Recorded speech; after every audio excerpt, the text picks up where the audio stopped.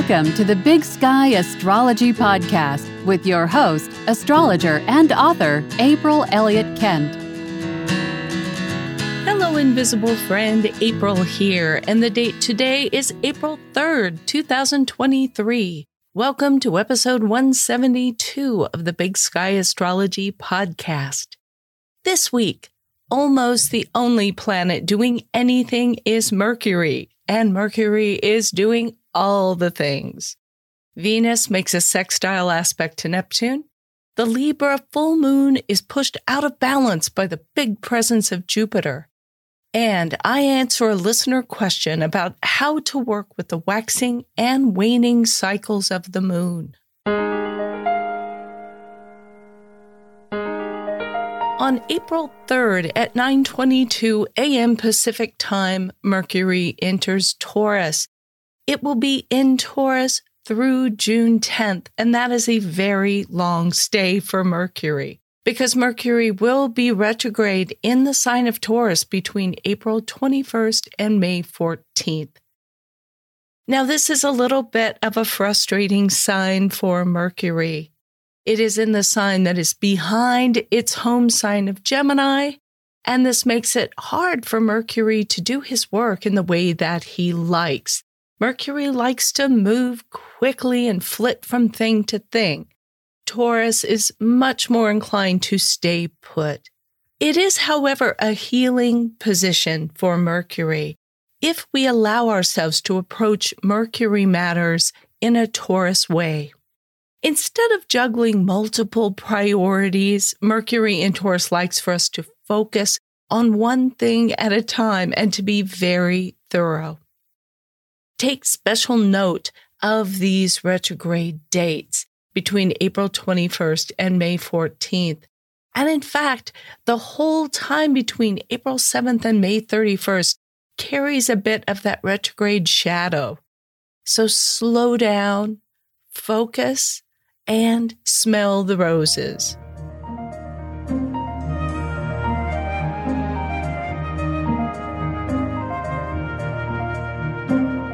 Later that day, on April 3rd at 11:55 a.m. Pacific Time, Mercury squares Pluto at 0 degrees and 10 minutes of Taurus and Aquarius. Now, later in the week, Mercury aspects Mars, and that is a time to clear the air. But as Mercury squares Pluto, things that we may have been repressing begin the process of bubbling up in our consciousness. They can be unpleasant thoughts about ourselves or about somebody else, and they can rise up and put us face to face with the shadow side of our nature. Ideally, find some very absorbing project to throw yourself into today.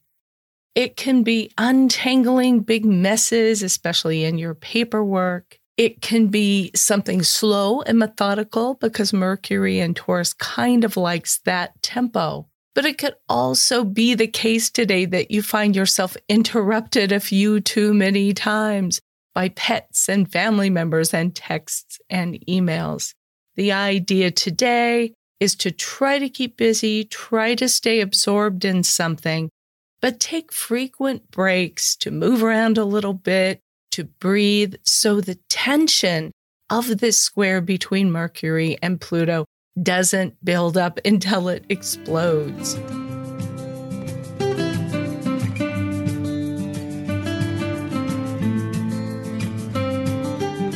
Mercury makes a sextile aspect to Saturn on April 5th at 9:21 a.m. Pacific Time. Now, here is a chance to regroup after that Mercury-Pluto square. Take all of the intense awakenings that may have come up when Mercury and Pluto came together and see if you can bundle them into something organized and useful. It is a good time to finish up, say, your taxes. If you're here in the United States, it's a little while before the tax filing deadline. And it is an excellent aspect for gathering up bits and pieces and papers and put them in order. So it would be absolutely perfect for that kind of activity.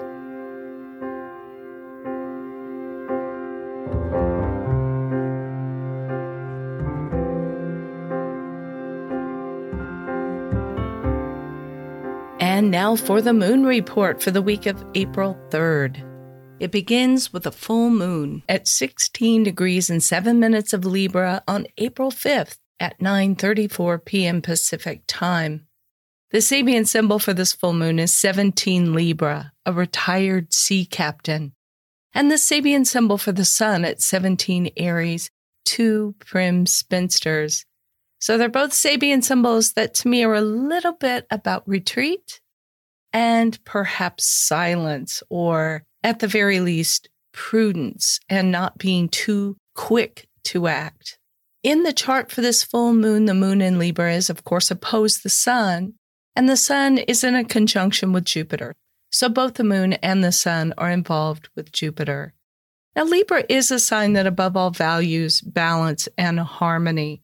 It wants fairness. It wants one side to have what it wants and the other side to have what it wants. And when Jupiter is in the equation, it's like there is an invisible thumb on the scale that is weighing things in favor of the sun in Aries. The full moon, it's almost like putting up a movie screen to show us the results, the effects, the consequences of what we put into motion at the preceding new moon, to see it from another perspective.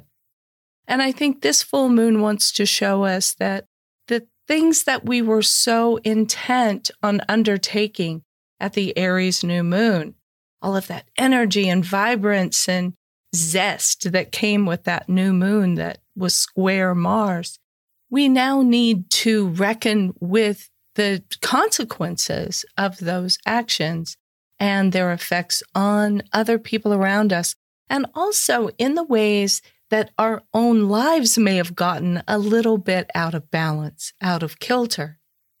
This is also the full moon in a lunar phase family that began with the new moon on October 6th, 2021 at 13 degrees Libra. And interestingly enough, that was also a new moon that was in close aspect with Jupiter.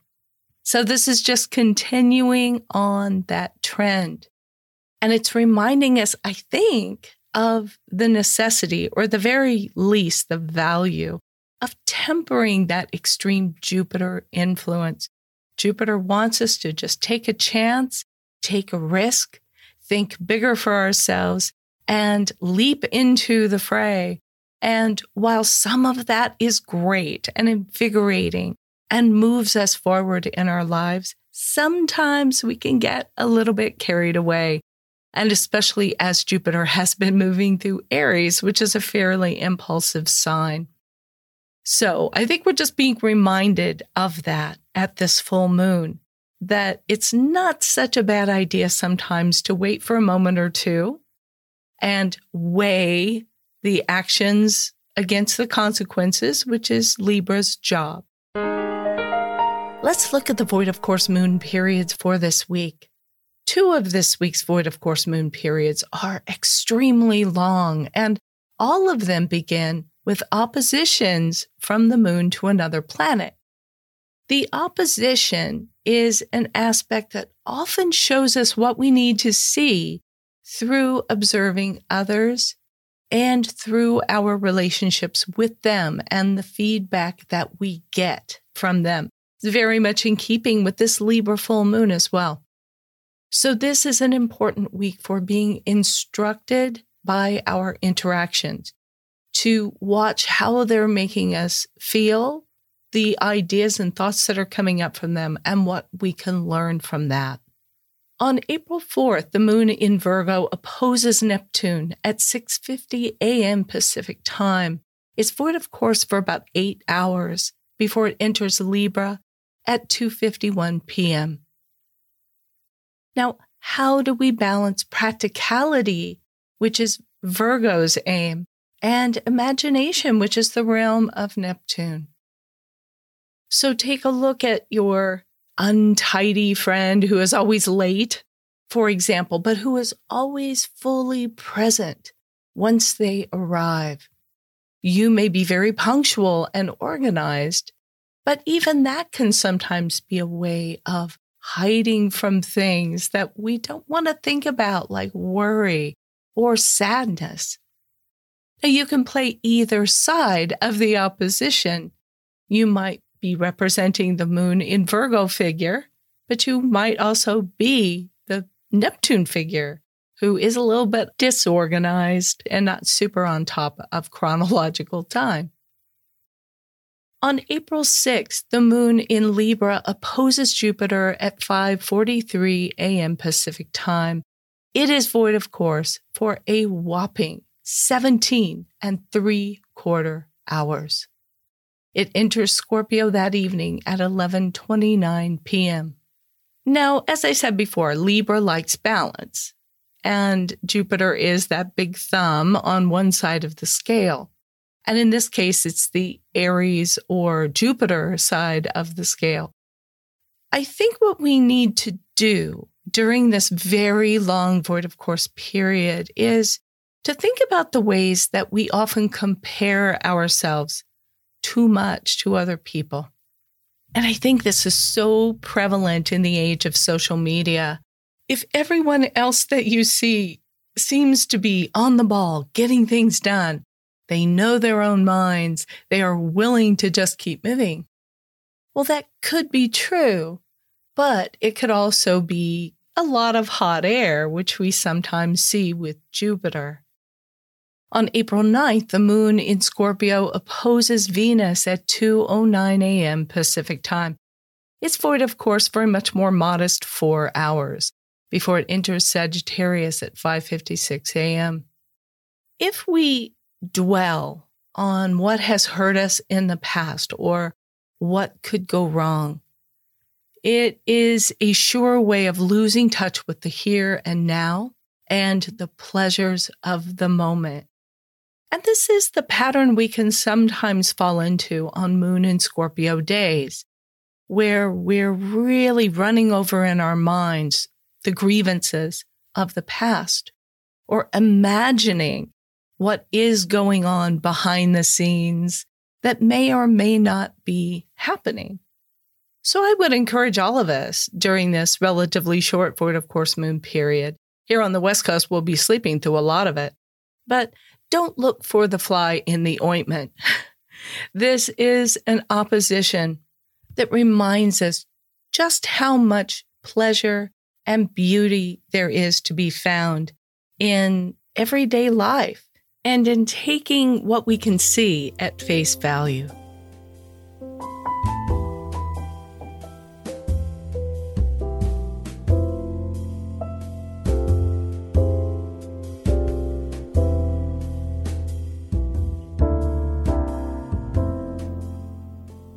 Mercury makes a conjunction with the moon's north node on April 5th at 10:19 p.m. Pacific time at 4 degrees Taurus. And it's such a nice Sabian symbol for 4 Taurus. It's the rainbow's pot of gold. And I always think of the north node in any event as being the brass ring or the pot of gold, the thing at the end of our journey that is rewarding and brings happiness. I think when Mercury makes a conjunction with the North Node, it's likely that new information comes to light about how to get the things that you want the most. This could be a chance comment, a piece of dialogue in a TV show you're watching, or a movie, or yes, a post on social media that can actually inspire you to move toward your own personal brass ring. Take a look at where 4 degrees of Taurus falls in your birth chart. We're finishing up the journey of the lunar nodes through Taurus and Scorpio. And here is the opportunity to get all of the benefit we can from that lovely North Node in Taurus.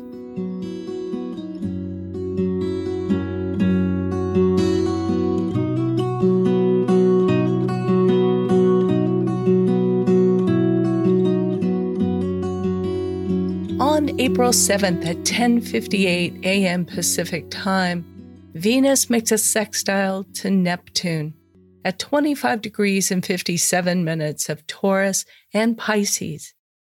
The Sabian symbol for Venus is 26 Taurus, a Spaniard serenading his senorita. And the Sabian symbol for Neptune, 26 Pisces, a new moon that divides its influences. I think this particular sextile between these planets of music and art and love and magic describes the ways in which we use pleasure to cast spells, singing to our beloved. Venus's Sabian symbol is a romantic one and a musical one, but Neptune's symbol encourages independence and time apart, the new moon that divides its influences, where we'll get more done if we go our separate ways. As the old saying goes, absence makes the heart grow fonder. Sometimes it's nice to have a chance to miss your loved one. So this could be an opportunity to spend a night out with friends on your own or with your family. Just a little bit of time on your own so that it is that much more pleasurable and exciting when you're reunited with the object of your affections.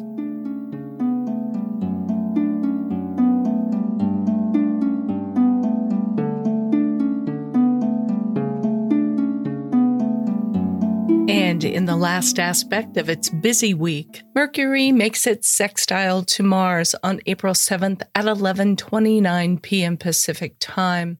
This is a day to put words and ideas into action.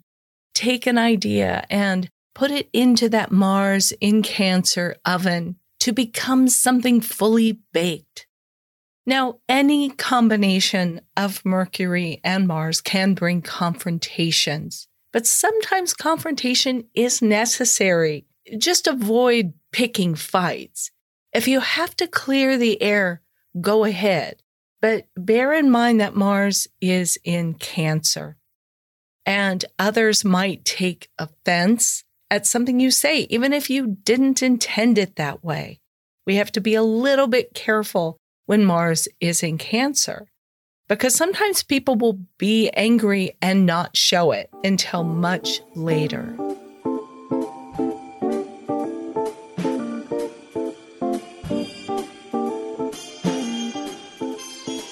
This week, I am returning to listener questions after 6 episodes of mini lessons. In this week's question, listener Nicole writes, I have a question about the moon phases. I often feel pressure to get things done during the new moon waxing phase, like job applications, for example. And I'm wondering if I say receive an interview request or job offer during the waning moon phase, if it's not as likely to manifest or to be fruitful or a long-term situation. In my experience, when I start something new during the waning moon phase, it doesn't seem to lead anywhere or have momentum. Nicole, thank you for that question, and I have a lot of thoughts about this. First of all, a quick explanation to those who might not know about the basic symbolism of the lunar phases. That the period from the new moon up into the full moon is the waxing hemicycle. This is when the moon is increasing in light. We can remember it because when you wax something, it grows brighter. And it is moving away from that inky darkness of its new phase, right up to the edge of full illumination. This half of the moon's 28-day cycle is favored for initiating new projects, because the idea is that whatever is conceived during this 2-week period will likewise increase. The waning hemicycle between the full moon and the next new moon is favored for sharing the fruits of our labors, resting, and figuring out how to make the adjustments we need to make in order for the next lunar cycle to be more fruitful.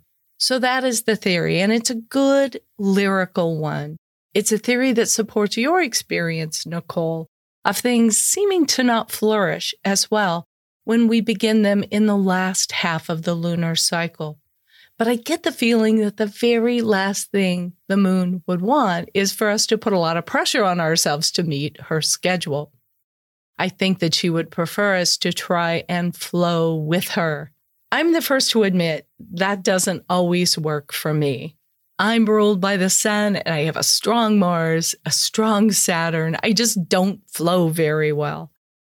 But that's why I love watching the moon. She's like a loving mother, trying to make my days more productive, but also more nourishing. We have so little time on the planet that it seems like a waste to throw away 2 perfectly good weeks out of every 4. Now, the way I like to think of it is like this. Let's say you go for a job interview during a waning moon phase. Maybe it'll go nowhere. I mean, to be honest, most job interviews go nowhere. But we could see it as the culmination of all your preparation, this interview, the chance to demonstrate the years of study and experience that have already gone into making you the perfect candidate for the job. Or let's say you receive a job offer or actually get to begin a new job during a waning moon phase. That job may not last forever, but honestly, what job does these days? It's likely it would last as long as it needs to, as long as you still have some passion and interest to give to it. And what's more, opportunities that happen at this time of the month could be leading you to the exact right next step in your journey. Back when I used to choose wedding dates for couples, they were often insistent that they wanted to marry during a waxing moon phase. And all things being equal, I support that. But if that waxing half of the month had a lot of miserable lunar aspects to other planets or some awful pileup of Venus and Pluto or something, well, why not choose that lovely Sunday when the waning moon is trine the sun instead? If job offers or interviews or some other opportunity come in the waning half of the moon cycle, it could be that they're not for you. But look at the aspects the moon is making to other planets while she's waning. To find her opportunities, look at the half of the birth chart that she's touching. What messages do those observations bring? There's always opportunity in any phase of the moon. Take the balsamic phase, the 2 dark days before the new moon. If waxing phases are the desirable ones, how could anything be less promising than the balsamic moon? But live with that phase for a while. Pay attention to it, and you'll see the enormous power and promise of those dark, quiet times. The key, I think, is to take our instruction from the moon. While she waxes, we push.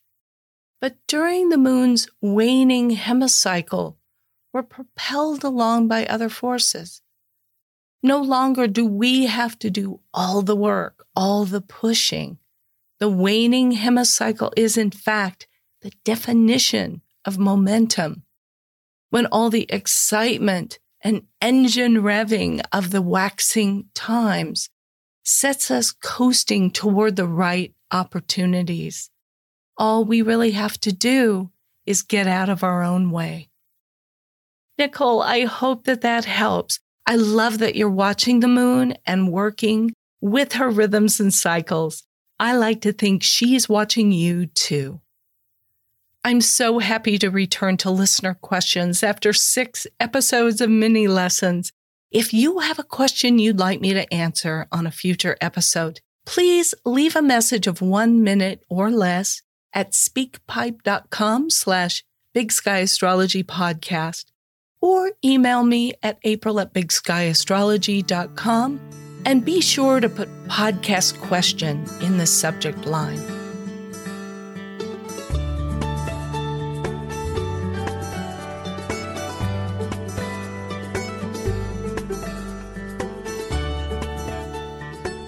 That is everything I have on my show sheet, so I'm going to wrap this one up.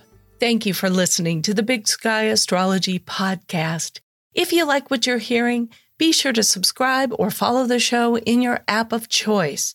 Leave a rating or a review, and I hope you'll help spread the word by telling an astrology-loving friend about the podcast. You can read show notes and full transcripts and leave your comments about each episode at bigskyastropod.com. Thanks very much to everyone who's shown support for the podcast over the past year. On each episode, I'm thanking some financial donors by name. This week, let's give a Big Sky Astrology Podcast shout-out to Melissa Nudie and Chris Williams. Melissa and Chris, thank you so much for listening to the podcast and for supporting the show with your donations. If you would like to support the show, please go to bigskyastropod.com. If you donate $5 or more, I'll send you my recent bonus episode for the Aries equinox and the Cancer solstice episode in June. That is it for this episode. Join me again bright and early next Monday. And until then, keep your feet on the ground and your eyes on the stars. Thank you for listening. To learn more about April Elliott Kent, visit her website, bigskyAstrology.com, where you can sign up for her newsletter, read her thoughtful essays, find out more about her books and classes, or book a personal astrology reading. That's all for today. If you're enjoying the podcast, please take a moment to follow or subscribe to stay current with new episodes. And please leave a rating or review. You can follow Big Sky Astrology on Facebook or Twitter and Big Sky Astrology April on Instagram. Thanks again for being here, and we hope you'll join us next time.